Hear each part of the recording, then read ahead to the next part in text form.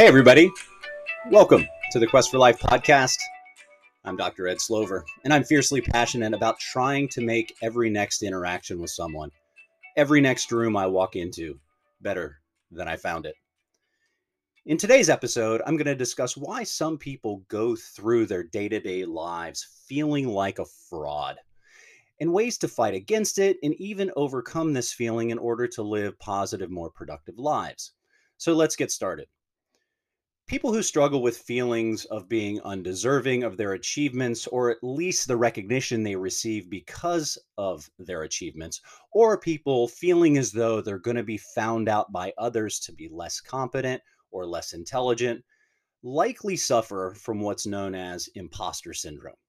These are people who believe that eventually they're going to be found out. Eventually they're going to be caught, that others will discover the truth, that they are, in fact, a fake, a phony, or a fraud.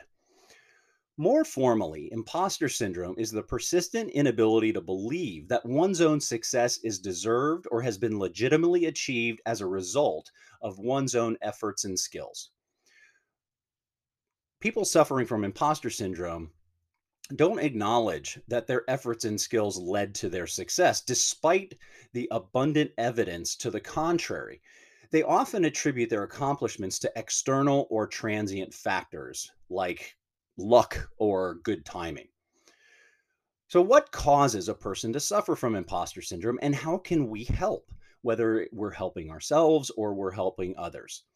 In preparation for this podcast and in researching imposter syndrome, there's just so many different potential causes for this.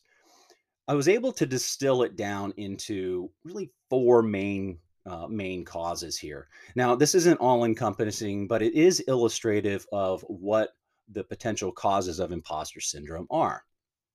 The first are personality traits. So, people suffering imposter syndrome or experiencing imposter syndrome often struggle with self efficacy, perfectionism, and neuroticism. Let's look at these three things separately. Self efficacy. Now, this is a more specific form of self esteem. Self efficacy refers to a person's belief that they can achieve a goal or accomplish a task from start to finish. Prior to setting a goal or prior to starting a task, there's an evaluation made and a determination on whether or not we can believe we can start toward a particular goal and ultimately accomplish that goal. And people with high self-efficacy look at those situations, they make an appraisal of the situation and say, yeah, I can start this thing and persist all the way through. Take a high school senior who is looking at potential colleges. In the moment, they make the determination that, okay, I can enroll in school and I can persist all the way through to graduation to earn my undergraduate degree. That would be an example of someone who's high achieving. That'd be an example of someone who believes that they can persist all the way through whatever struggle or adversity that happens to come along the way. Obviously, people with low self-efficacy believe just the opposite. The second is perfectionism. Now, this is a personality trait that makes life about a scorecard, about accomplishments, such as earning degrees in an academic setting or earning promotions or raises in a professional setting. Can also relate to physical appearance. Pick something. We all know people that are perfectionists. And on the positive side, this particular trait can be highly self-motivating. It can allow us to push into the struggle of life. It can allow us to overcome the adversity of life. The obvious downside is that perfection or perfectness, as we all know, is simply not attainable, which leads people to have unrealistic expectations for themselves, which invariably leads to dissatisfaction and unhappiness. The third is neuroticism. So this reflects a general tendency toward negative emotions and or low emotional stability. You have to imagine this on a bit of a spectrum. So people that are high on the neuroticism spectrum tend to worry about things more than other people. They're more easily disturbed. They often feel sad. They get irritated easily and have more frequent mood swings. When we look at each of these three personality traits together. So when we consolidate these three together, roughly a quarter to a third of people, specifically high achievers, may experience imposter syndrome. We very likely, all of us, have experienced this at least once in our life. Psychological research informs us that roughly 70% of adults experience imposter syndrome at least once in their life, but a full 25 to 30% experience this consistently. Personality traits, self efficacy, perfectionism, neuroticism, that's potential cause number one. Potential cause number two, triggering events. This is interesting.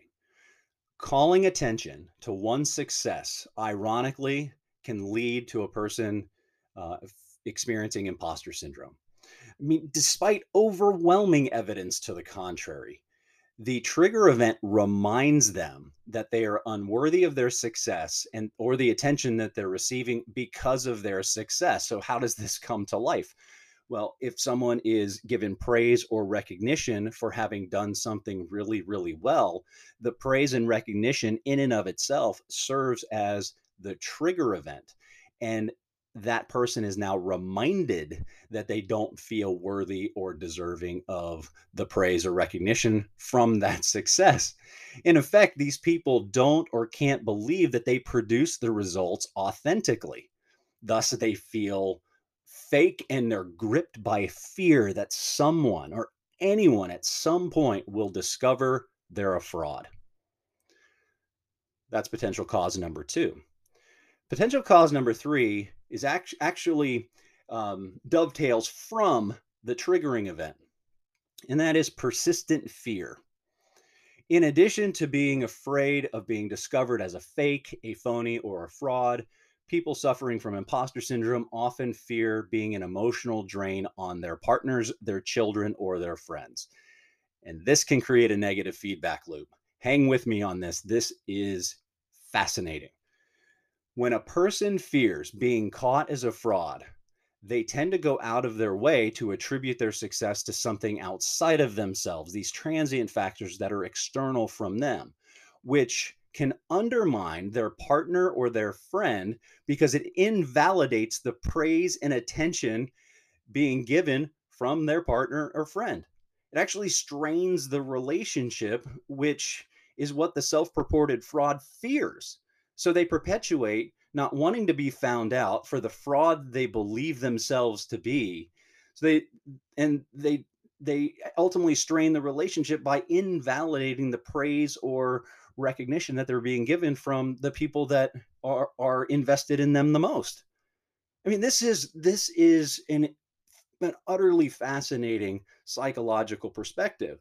And it's not coincidental. It's when you think about it more deeply, it's not coincidental that people suffer from imposter syndrome often suffer from depression because they are in effect undermining what they claim they want the most. They want to have these positive, productive relationships, and yet they feel like a fraud internally, and they subsequently undermine the relationships they claim they want the most. It's no wonder people get depressed whenever they have these persistent feelings around their belief that their success is undeserved. So we have persistent fear dovetailing from the triggering events, which leads us now to number four. People experiencing imposter syndrome often receive bad advice from people they love and trust in the form of fake it till you make it. We've all heard this. In general, for most everybody, I mean, for most everybody, this is just bad advice anyway, because faking something causes you to identify with something you're not or something you lack. Now, for people experiencing imposter syndrome, the fake it till you make it advice, however well intended, can make matters worse. These people already believe themselves to be fake. And now the people that mean the most to them and are encouraging them to be even more fake. And not only does this is this potentially confusing for the person with imposter syndrome, it can make it can create this negative feedback loop, this perpetuation loop of making things worse because it exacerbates the imposter syndrome. So based on all of that, based on the personality traits that we took a look at, triggering events, persistent fear, bad advice, let's discuss ways a person can overcome or at least lessen the negative effects of imposter syndrome, with the obvious qualifier that these are really simple things to say out loud, but not easy to put in practice. The first one is working to developing coping skills. Research suggests that talking openly about imposter syndrome is both cathartic and beneficial. Additionally, this research includes the need for people to seek emotional support, to maybe employ humor, to engage in regular and consistent physical activity, to engage in spiritual practice, and to confess this imposterism to a mentor. Doing so, or doing each of these things, whether separately or together, can help decrease the self imposed pressure and stress that accompanies imposter syndrome. And that allows people to be more productive while living more peaceful lives. Ultimately, what we're trying to do is we're trying to calm down the negative self talk. We're trying to calm down, we're trying to get out of living in the labyrinth of our own mind that leads to self limiting or self defeating beliefs and behaviors. So, developing coping skills or helping others develop coping skills is the first potential way to overcome this, or at least lessen it. So, number two, overcoming and lessening the effects of imposter syndrome really involves a change of one's mindset about their abilities. This shift requires a person to recognize and acknowledge their capabilities and how those skills, how those capabilities have led them to achieving the desired result. Said differently, recognition must be given to one's own abilities and one's accomplishments independently, and then drawing a connection between the two. So think about it this way. A person experiencing imposter syndrome needs to take time for reflection to remind themselves of the capabilities and the abilities that they possess. Then they need to reflect on the goals that they achieve. So we're doing these things independently. It's a recognition of skills, capabilities, it's a recognition of our accomplishments, and then drawing a connection between the two so we can celebrate how the abilities, how the skills contributed toward achieving the goal. So we're really systematizing the change of mindset in an effort to lessen or overcome imposter syndrome. A third way is trying to embrace mistakes. People experiencing imposter syndrome often feel as though they need to complete tasks flawlessly. They believe that everything they do must be mistake free, that must be error free, and they place a disproportionate amount of stress and pressure on themselves, particularly high achievers. Compounding this is when these people make a comparison about themselves to other people, which, not surprisingly, increases the stress and pressure they place on themselves to perform flawlessly at everything they do. This is self defeating. I mean, embracing mistakes involves the awareness that we learn and grow from having made mistakes in the first place. Ironically, it isn't helpful to tell someone experiencing imposter syndrome, well, everyone makes mistakes. I mean, that's bad advice, or that's bad commentary anyway. It's somewhat lazy just to defer, well, everyone makes mistakes. Well, nobody's perfect. We all know this. So that's self-evident. And no, because people with imposter syndrome already know this, committing errors is intolerable to them, or even giving thought about the possibility of making mistakes is intolerable to them. But what if we can get them to focus on what we can learn from the mistakes and how we can grow from those mistakes? In effect, that sets a new goal and allows for emphasis to be placed on concrete achievements.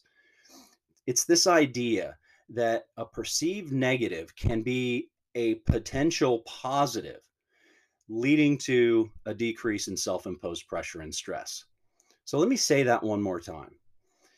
When we focus on what we can learn from our mistakes and how we can grow from those mistakes, that actually sets a goal. And if you are dealing with someone that has moderate to high self efficacy, who believes that they can achieve a goal or complete a task from start to finish, setting a new goal on what we can learn from our mistakes is actually beneficial.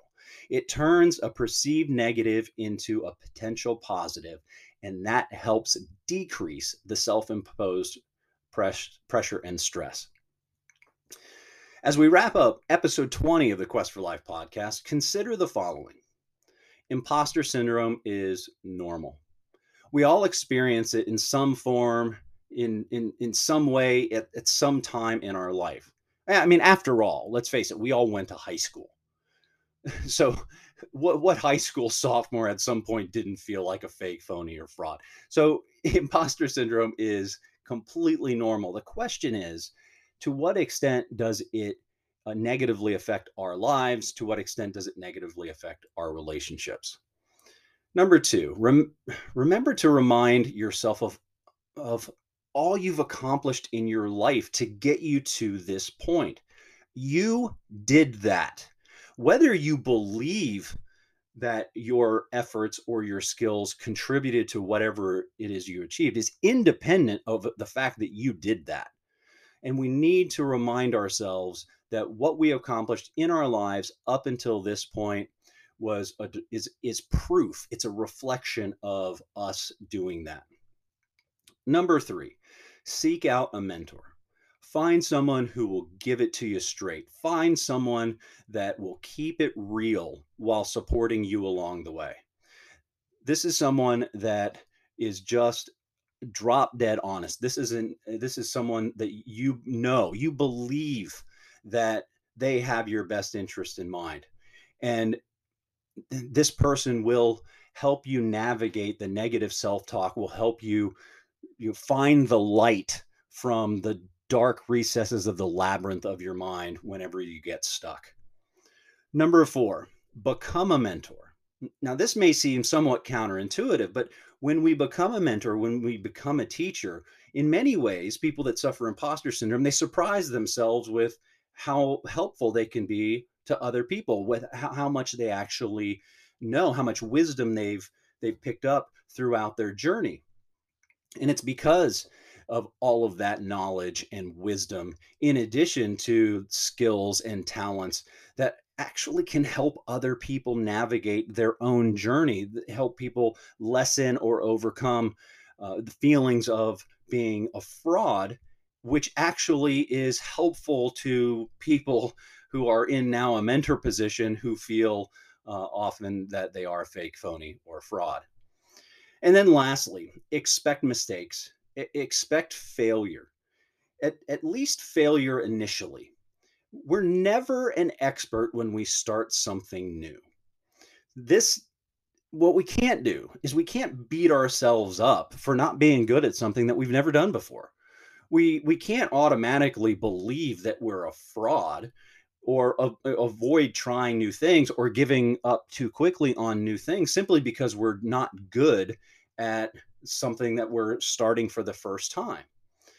What we need to focus on and try to adapt to is embracing the mindset of I can and I will. Now, this ties back to self efficacy.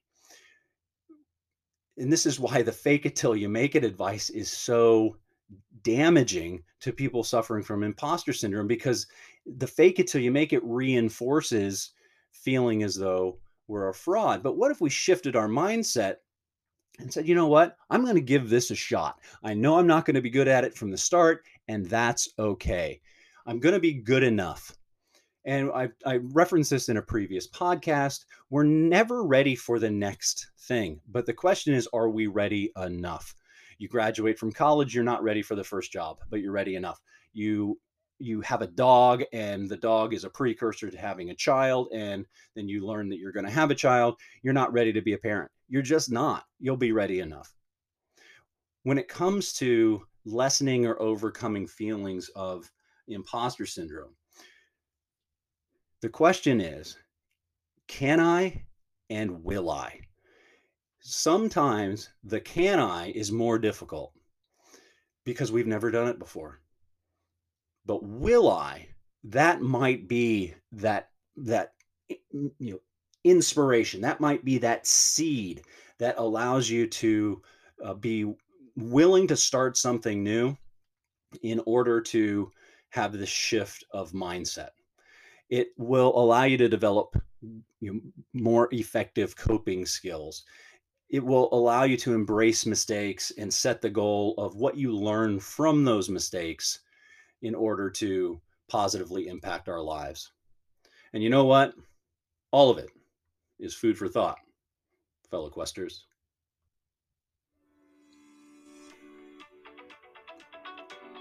Please consider writing a review and leave a 5-star rating. Be sure to pass the show on to your friends. The show's growing with each passing week, so thank you. You can contact the show at thequestforlife.com, the quest, number 4, life.com. And as always, thank you for joining the conversation.